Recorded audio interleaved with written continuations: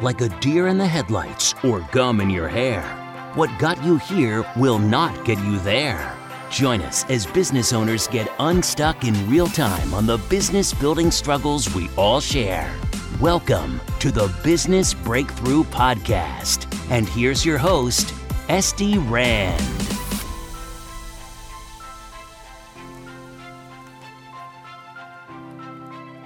So I want to pick your brain. Someone who's got a business, either they've got an existing retail store or they're thinking to open a retail store.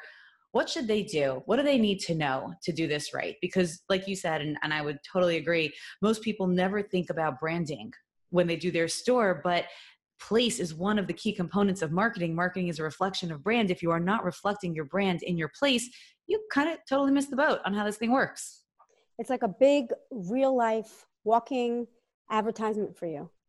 Your retail location, your brick and mortar is the biggest advertising you can ever have. It's the experience that they actually get to feel that you don't get from anything else. So my advice is, well, it's very different. Someone starting from scratch has one complete MO, and somebody who's just vamping up something that's existing. For me, it's like a completely different animal. If you're starting from scratch, you have an idea, you have to do a lot of research because you have to really look into what it is that you're trying to do, what it is that you're trying to sell. You have to create your inventory list and know exactly. I am talking about like inches and centimeters and how many of each thing you plan on having and what's going to be in display and what's going to be on the in storage. So if you're selling children's clothing, okay, you want to have one of every size, of every type, as opposed to putting on display 3 of the same thing. Because retail space is ROI and every little inch matters. You're paying for every square foot. So you don't want to have anything more on display than you need. And I always say, the more space you have in between each article of clothing, the more expensive each one looks. You start stuffing a bunch of things onto a rod, you look like a warehouse. People aren't going to pay as much for it. And then I always say in a restaurant, lower your lights and you can charge more for your steak.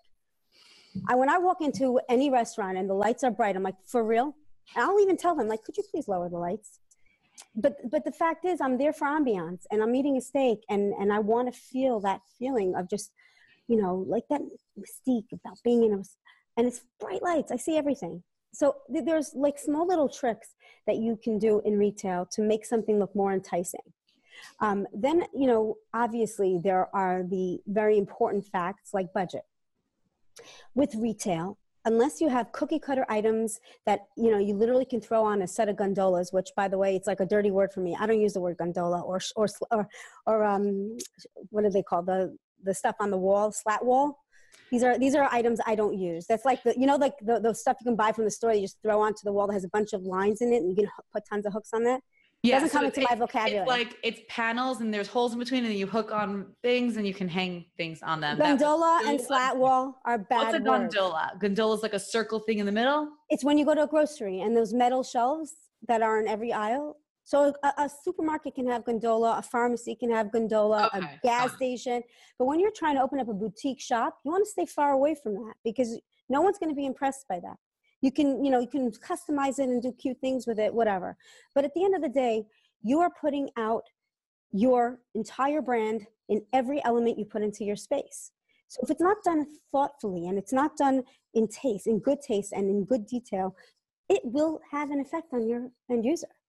They'll notice the good things. They may not be designers and they might not have all that incredible keen sense, but they'll know that you put in the extra effort. They'll feel it.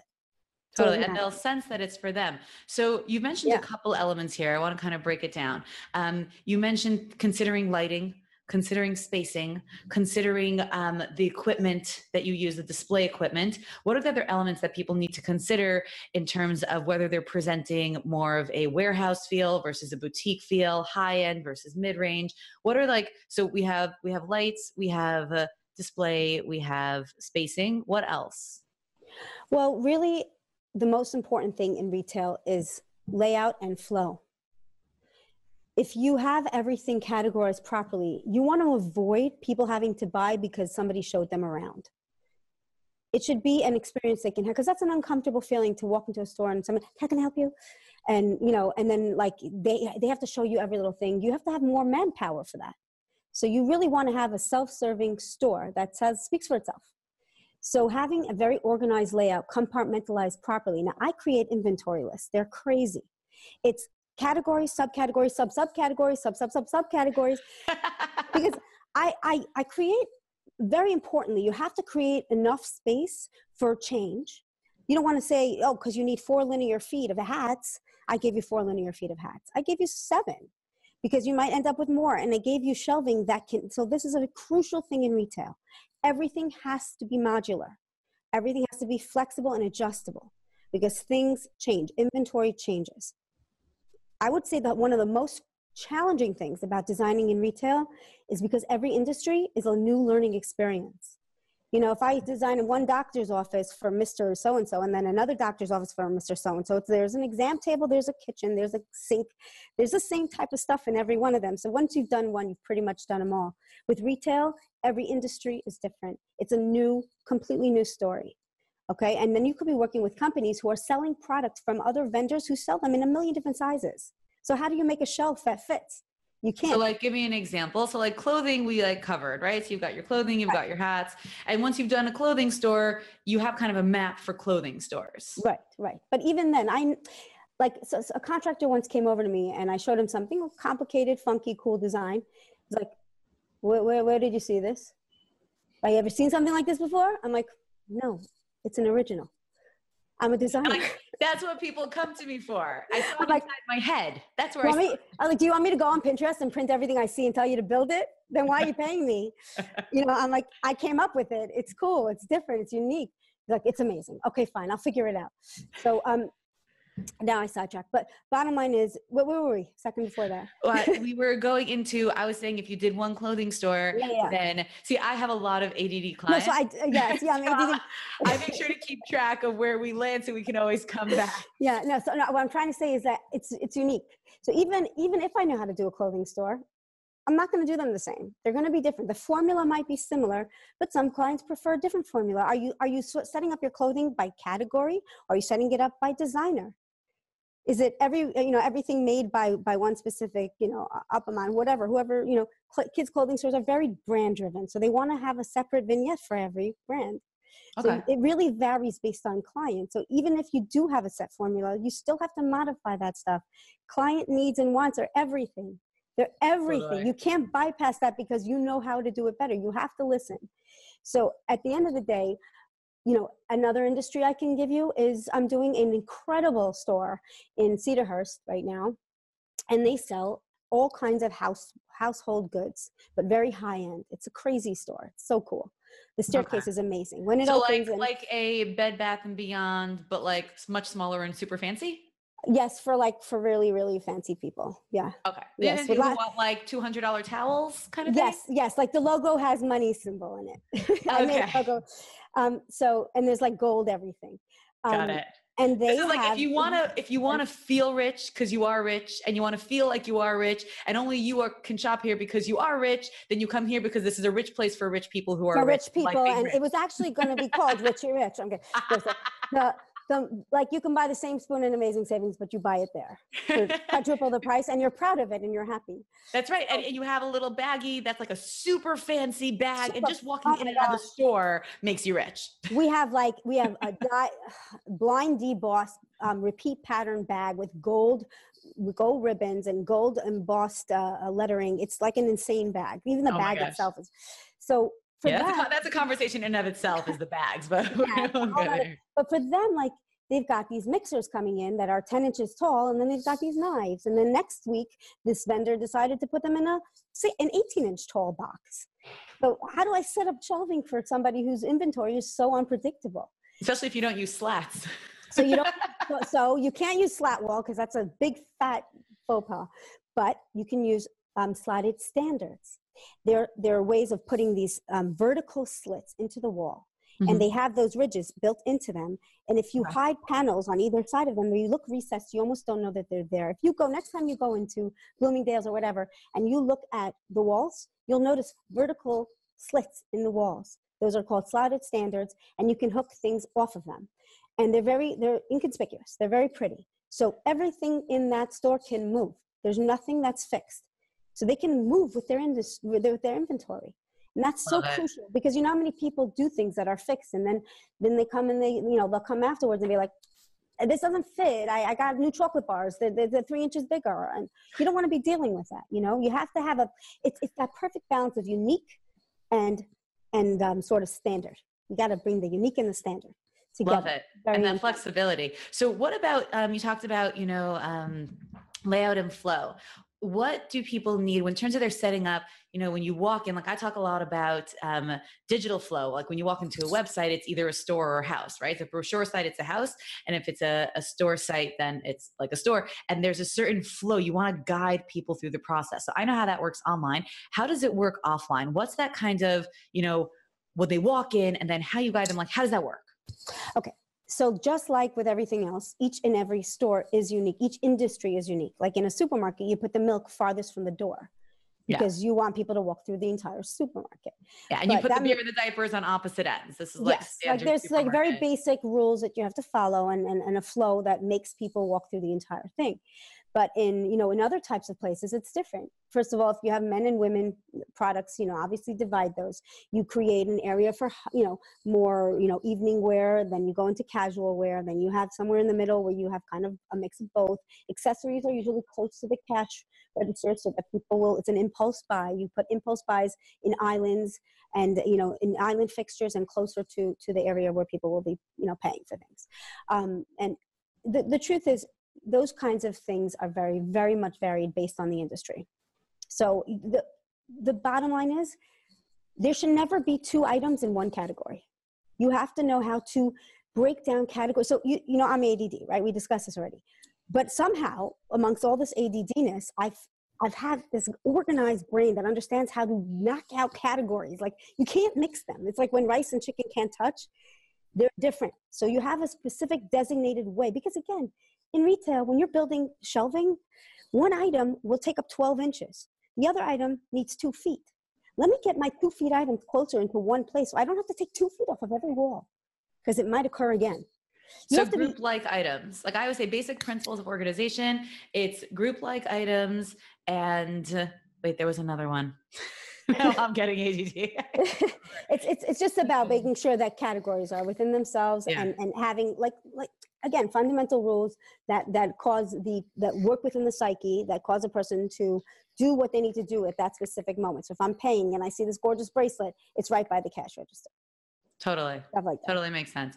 Okay. So that's a lot of retail. You design also service spaces, right? You design healthcare. You did this massive facility in Harlem. What's that like? So it's very different. It's a completely different animal. With multifamily, you're usually designing the finishes. You're designing kitchens, exteriors, amenities, bathrooms. You're creating like 5 schemes, and they usually do multiples of each one. They'll pick like out of the 5, 3 that they love, or maybe they want more. And you're basically picking kitchen cabinets. You're picking wall tiles, backsplash, faucets, sinks. How does that relate to branding? I mean, I understand that it's a B2B service because these are commercial real estate builders, but how do you bring in branding when you're just making people's houses, right? I understand it in a business. So residential is something I only recently started doing because a lot of people have been asking me, and I kind of caved. And I'm not thrilled about it because I want to stay true to my mission. But at the end of the day, it's got its perks, and I do enjoy it. It's a little bit, I think people in general are willing to put more investment into their homes and into their retail spaces. They want in and out. They want to see their profit, their return on investment. They're not willing to put in as much, and it's unfortunately, to do it the way it needs to be done, it could cost. So there's something about residential, but it doesn't help me with my branding implementation. So I do try to stay true to, I believe every business needs a niche. I'm very passionate about my niche, and I don't like to veer away from it. But for a multifamily, it's really prominent because they develop, like think about the Westin, think about the Ritz-Carlton, think about hotel brands that maintain a certain level of quality. Wherever they are in the world, you can always say, oh, that's a W hotel, or that's it. So there's a brand quality versus, actually sitting and putting brand elements everywhere. No. Totally. There's a certain level of quality. even when you're doing a multifamily, like I recently had a real estate client actually, and we did just the basic branding for just to help them get the project off the ground. They just needed to get their initial letterheads for investment and things like that. And I went through a similar branding process with them. What is the essence of this property? Who is the primary audience? Who are the primary buyers? And I think that branding does go even into residential, because you still have a target audience. It's the audience are people who are buying the property itself as opposed to the stuff that's inside it. So exactly. I would see it just in a completely different way, that it does go there. 100%. Like we were in an area where there were a lot of college students. So the question was to divide. I mean, it's so brand driven. We're here, we're in this spot. Our target market will be college students. They don't mind bunking up. They want to share their rent with 5 other people. We need to divide these into smaller rooms versus we're creating an open layout and there's going to be like 1 bedroom and then otherwise it's going to be a beautiful big living space. I mean, it makes such an impact on the crucial decision. So the brand process you go through, you know, when you're doing any project, it is so crucial that the interiors match what the brand is. For sure. So I think you're still true to your niche. I hereby pronounce you true to yourself, even in residential. It's just, it's more about the individual residential homes that isn't. And yeah, honestly, that I could hear. Yeah. When you're doing a commercial residential project, that totally, there's a brand. It is very good. B2B, they're selling it. Yeah, but I will tell you, the niche, the way that I have been able to promote my niche more than anything ever is trade show design. Because you could get really crazy and you can have really a really good time. I'm doing a booth right now. I can't give too much away, but I guess if you're not posting this for a while, it is really funky. We're doing a candy theme out of tile. Candies out of, tile candies. Hold on one second. We just landed somewhere completely different. I got to follow. We do commercial retail, right? So selling clothing, selling home goods, selling food. Really any retail space. Right. Any retail space. So, I want to talk about restaurants still. One second. I want to come back to trade shows because we're going to play ADD. I'm going to make a note. We're coming back to trade shows, but first I wanted to pick your brain on restaurant spaces, because I think those are kind of, I guess if we would say there are 4 main categories that we're talking about. We're talking about product retail. We're talking about food retail, in terms of like food service retail, which I think is its own thing. It's called hospitality. It falls under hospitality. But it's hospitality. I feel like hospitality is not. Commercial residential is its own thing. Product sales, retail is its own thing. And then those 2 in the middle, hospitality, whether you're doing a hotel or a healthcare center and a restaurant, I would totally separate those. Okay. Because one, you're going to eat, you're going for a short-term experience. The other one, you're going to exist in, even if it's short-term or long-term, you live in it as opposed to visit, eat, go. Right. I got you. I know that. So I want to know restaurants, because I think a lot of people, I know a lot of people harbor a dream of opening their own food place. And it fascinates me because it's something that I personally have no desire to ever do. No, that's not true. That's actually not true. I actually really want to have a food truck. I don't want to have a restaurant, but I have a dream for a food truck. One day, guys, you will, yes, it is. You will see my food truck. I'm not going to tell you what it is yet, but I have a dream for a food truck. Please tell me. I'm so curious now. I'll tell you afterwards. I don't want anyone to steal my idea. All right, I got that. Okay. So everyone wants to know, like, what does it take? Because restaurants also are the hardest business to open. I think that statistically they have the highest failure rate of any business. I could probably tell you why. Tell me why. I want to know. Everyone wants to know. If you don't have your menu down before you start, then go find a menu or go find a grandmother that makes delicious cupcakes or something like that and figure out what you're selling before you start. Because so many people have come to me and they're like, I have this amazing space. I'm ready to put down my, I'm putting a deposit down. It's gorgeous. And I want to open this kind of store that does it. And they go crazy and they start planning and they start putting money down and they don't know what they're selling. A restaurant is a word. It's not a menu. It's not a mission. It's nothing. It's just a word. And not only that, your menu items need machines to make them. Those machines have sizes. Your kitchen size depends on what size those machines are. If you don't know what you're making, we cannot design your kitchen. If we can't design your kitchen, we can't design the space for the people to sit in because we don't know how much kitchen space we need. So don't start any restaurant concept or anything until you have a menu. And in restaurants in general, there are 3 things that are crucial. You need to have incredible food. It is the most important. It's the absolute most important. Then you need to have incredible customer service. And then you need to have a great environment, a gorgeous, beautiful environment. You can survive without the design, honestly.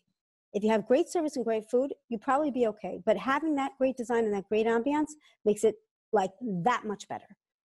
So when they come to me as a designer, I'm like, I can give you one of those. What's your menu? Right. Who if you are you? The first two, I Yeah. give you the best design, you're still going to close. And that's the most frustrating thing because, yeah, we put in a lot of money. We put in a lot of thought and care into everything. Your brand exudes throughout everything. But your steaks are overcooked. And you made up a recipe off of Google that you've picked the night before you were opening because you're like, wait a minute, what are we making? Oh, that's terrible. Did that really happen? It happens. It happens. And it's just, don't open a restaurant if your decision or your drive is because I want to have an establishment that I can call my own. You have to have like intrinsic family recipes or people you know that, or you make delicious things. Having the perfect chef, having the perfect menu, where you begin. I cannot even talk to you till you have a menu.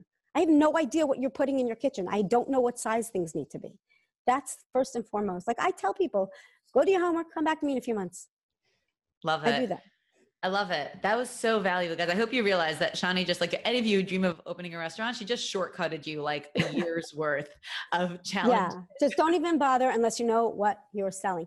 Then in terms of design, the restaurant is my favorite because once the kitchen is done, and I don't design That's where you started. You did the cafe first. Yes, exactly. I don't design commercial kitchens alone. I always work together with a commercial kitchen company. I'll do a promotion for Culinary Depot, E. Friedman Associates. There's a couple of great names out there. Work with them because it's not my expertise. And I'm not going to sit here and tell you to buy an oven because it's pretty, because it could break in 2 days. And I don't want you to be angry with me. So we're going to find the professionals who do their specific things really well, and we're going to work with them. You know, and then I have, okay, we just took 500 square feet off of this kitchen. Now you have another 2,000 square feet. Do as you please. Okay, what's your seating capacity? How many people do you need to be seating a night to make the profit you hope to make? And they have to do their homework. I ask them questions and they're like, sometimes people are super prepared and it's amazing and it's wonderful, but sometimes they're not. So I find the need to make sure we're not going off on the wrong foot. And I say, how many people are going to be in this restaurant? And then there's code and there's compliance. You need to have a certain amount of bathrooms to fit, you know, to work with the amount of people you have. So now I have to factor bathrooms need to fit. Now, a lot of places want to have varied seating. You don't want to have the same seating across the entire space. You want some bar, you want some lounge, you want some dining. You need a little bit of everything. You want to make this an experience for people. This time I sat here, next time let's try sitting there. And you make it really fun. And the great part about it is all that little inventory detail stuff that I told you about before that can literally give me the biggest migraine of my life is totally non-existent. It's all about the design. The layout and the design. So it's really fun. You do crazy stuff. You do gorgeous light fixtures. You do beautiful seats. You know, I will never go onto like a typical restaurant site and pick a typical commercial chair. There's always a little twist to it. You go to salvage yards and you pick out crazy doors. You have tons of fun with it. So I absolutely love restaurant design. But like I said, function is first. Totally. That makes so much sense. And hospitality, I'm thinking your fourth one, which again, it's another completely different kind of space because then is there function even built in much or is it just all feeling? So with hospitality, it's brand and space all the way. When I go to a hotel, and I am a hotel snob, I don't mind admitting that. I go right for the bathroom and I look at the toiletries. If they're not good, I don't want to stay there. And I have been like called, I don't like the room. I'd like to, well, Priceline, get yourself a discount. I really am picky about where I stay. And I'm sounding like a brat. It's not really true, but I am picky. And that's the first place to go because that's the most detailed part of it. If the toiletries weren't thought out, you don't realize what people really want. If you don't realize what people really want when I put conditioner in my hair and I can't get through a single knot or it doesn't smell delicious, then you're not really into my psyche. You don't really get that I'm here because I walked away from my house to get a beautiful time of relaxation and pampering. You need to take care of those needs for me. So that's where it really is. You want to feel like you're being pampered, like things are outside the normal. It's absolutely extra beautiful. And it is all about design and brand. I love that. Okay. I'm not going to go for that. I'm not even going to take us into healthcare because we'll totally run out of time, but I will go back to this trade show thing because I got very confused as soon as we landed there and I did not forget. So what does it mean? So in addition to designing all of these commercial spaces, you've now gone into designing commercial trade show booths. Well, it's a couple of years, quite a few years ago, I had, BizTank. I've heard of it. Yeah. So Joel Klein of BizTank, he was launching immediate marketing solutions, which was a very cool marketing tool. And he actually only gave me 3 weeks to do all this work, which I don't even understand how I did it, but I did it. He gave me a couple of parameters. I created his logo and I created his booth, and it won for most innovative product, most innovative booth, most beautiful booth. Where? At one of the Jewish shows, one of the expos. I honestly, JBiz, I forgot what it was called. That's fine. The bottom line is, so far I haven't really designed a booth that I didn't win. That sounded so haughty, but the bottom line, I think it's okay to know what you're good at. I think that's humility. Humility is knowing what you're good at and knowing that you didn't make yourself, right? Like you didn't birth yourself. So you were put here for a purpose, talents and skills. Exactly. And you're really good at stuff. I think that's humility. I think it's ego to fake it, to pretend you're something that you're not, but to be real with what you are. No, I call that humility. Thank you. I have no problem knocking myself, honestly. I am very self-aware. I know if I'm doing something wrong, I don't mind owning up to it. But in general, the beauty of a trade show is that you can go crazy. When something in a retail space would be considered tacky or hard to build as a permanent thing, PVC and some cool signage can make it into an enormous statement. And it's not as expensive because it's not permanent. And you can kind of defy laws of everything in a trade show because it's just there for 3 days. So like in the Fabiowood booth, we couldn't bring stone into any of the kitchens. I designed 30 unique kitchens using their cabinets, and we couldn't do stone. And they only gave me a certain type of laminate I was allowed to use. And quite frankly, that laminate did not have enough options that were to my liking. So I came up with a concept. I was like, why don't we take pictures off of Shutterstock, gorgeous stone pictures, print them on 3M, like contact paper, and take laminate and just cover it. And every single one of those kitchens were so ridiculously gorgeous because they had these full slab backsplashes and countertops, book matched, gorgeous designs, totally unique stones that no one's ever seen. People thought it was actual stone. So wow. And it was so much cheaper. And that is so cool. It was nothing. You could do that stuff literally. You couldn't do it in a regular kitchen, but for a trade show it works. So, and you could have a lot of fun. So I feel like brands are there to present their brand. So, every company there wants to be the one that takes all the attention. Your goal is for that alone. People opening up a retail shop are just like, I'd like to sell some kakash cake, versus I want to be the coolest person in this entire room. So they're willing to scream at the top of their lungs. People coming in, and I want all of them to walk out going, oh my gosh, did you see that booth? Did you see what they do? Did you notice them? And the trade show, it's worse than when you're just on a big retail street because there are hundreds of other vendors in the space selling the exact same stuff you sell, because that's why it's a trade show, and standing out is such a big deal. That makes so much sense. Yes. I mean, I was in the Fabiowood booth when we were, just introducing ourselves to people walking in and everything, and I see this team, and they're just drooling, staring up at the arches that I put there, and they're sitting there looking, and I managed to look at their tag, and I was I was going to introduce myself. It's the Zillow team. Wow. Yeah. And they're we can't leave this booth. It's so cool. And guys, for all you listening, Zillow is one of the biggest online real estate websites. Yeah.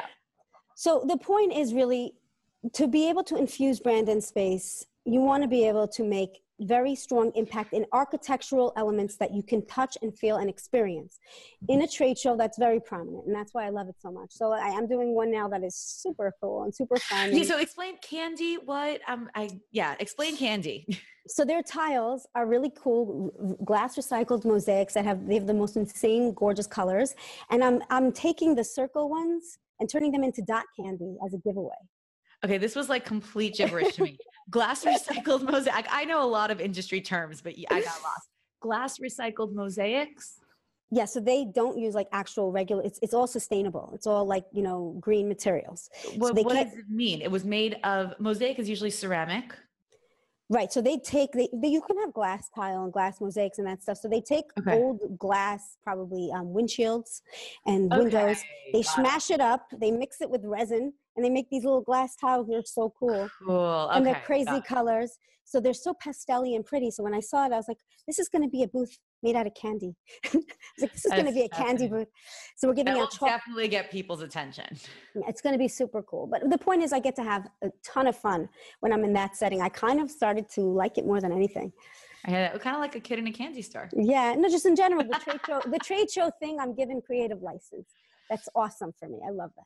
I hear that. Oh my God. Shany, you are such a powerhouse and you have just given us so much value. Thank So you. thank you. Thank you so much. I'm so happy to be here. I'm so happy to talk about it and talk to you. Well, I'm so happy to have you here. And I really I don't even know if you realize just all this information. It's so valuable to me. Guys, all of you listening, I hope you realize how valuable this is to you. If you ever want to do anything in a retail space, this is kind of like your starting point. Just go back to this episode whenever you're ready.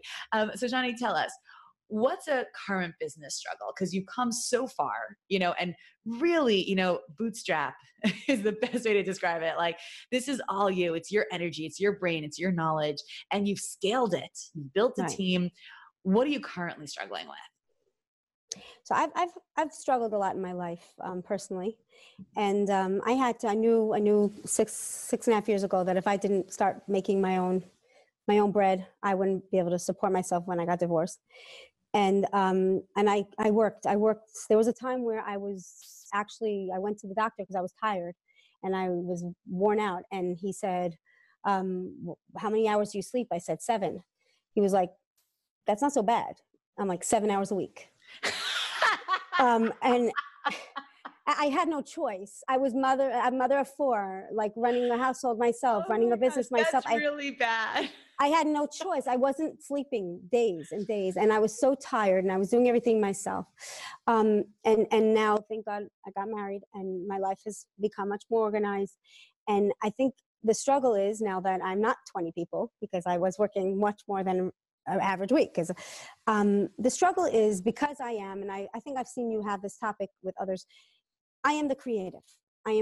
I'm the person creating things. And yes, I've created a tremendous amount of organization in terms of the process.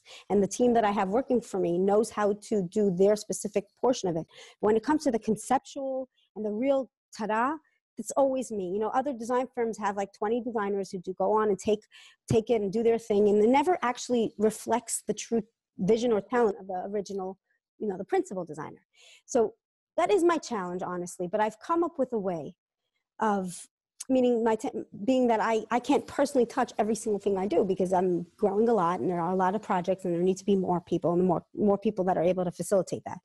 So I've narrowed down my involvement in every project to the bare minimum of where I create that concept, and then I throw the model over to I do everything in 3D modeling. I throw it over to my drafter. I was like, take it from there. We do a tagging system. We do a meeting for 2 hours. I show them every little detail. I tag each detail. I say, now you go find all that stuff. You go draw up all that stuff, and then it can happen.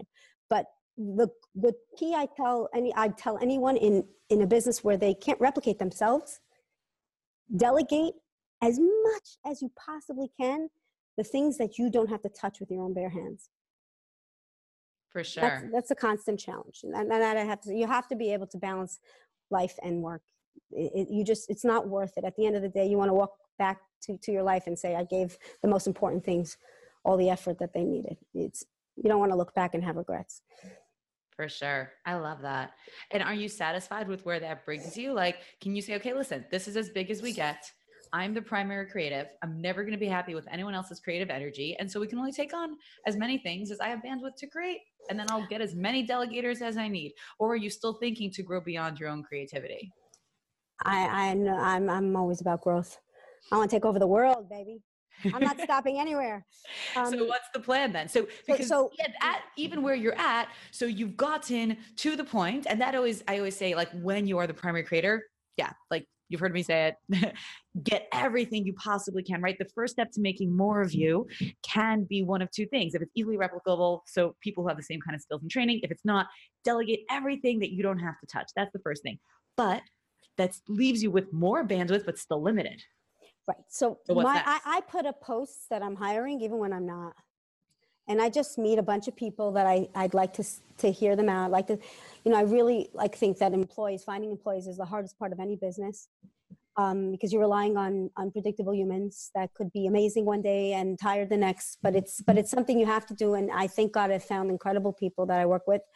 You need to just have a very wide arsenal of potentials. That if in the event you do need to replicate yourself, you find them, and you find them in a time when you're not desperate. You find them in the time when you have the time to let them just sit with you, watch you be you, and sort of take it all in. Totally. And then they can go off and do their thing. Now, what if I'm going to throw out a wacky idea. What if instead of being you, they were them? I want them to be them. I've had a few employees that were them. Okay, because that goes against a lot of conventions. Like a lot of people say, like, no, replicate yourself. But one of the things that I spoke about this with a previous guest, old guest, probably somewhere in like the teen episodes. And he had created an entire franchise system in podiatry. And one of the things he said, he shut down the franchising because he realized he had built it on his unique strengths and talents. And when he tried to get other people to do that, it didn't work, because they had their unique strengths and talents. So what I would think would be so interesting, and I'm just going to like throw it out, I'm curious as your opinion. There are things that you like the most and things that you like less. And so if you got someone who also had a creative flair and you trained them in the systems that you use, but they use their creative flair to do the kinds of spaces that you like less, and you'll always take a quick look at it and give your little bits. I wonder if that might not take you to that total next level of scale. I had a girl that I hired years ago. She moved out of the country. But on the interview, I showed her something I was working on. And she came over to me. She stood behind me. I'll never forget it. And like on an interview, you want to be impressing, She looked at me like, ew. And I was like, you're hired. I want you to tell me that what I'm doing is terrible. And you could do it so much better. Bring it on. Because I want all that creativity and addition to my strengths and someone else's strengths. Please, by all means, I'm all for that. So if I find amongst all the people that I'm interviewing and meeting with, I find that person that can send me a portfolio that I feel that way about, I'm all for it. It happens to be, it's not easy because I have a very specific vision, but there are people out there that are ridiculously talented, and I want them on my team. I'm willing to branch out in that way. So guys, all of you listening, Shany's hiring. Yes, I am hiring. She's always hiring. Whenever you hear this episode, Shany's always hiring.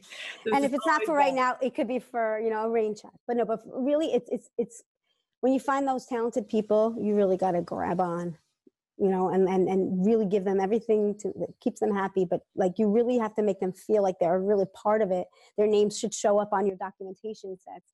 They're not just an employee.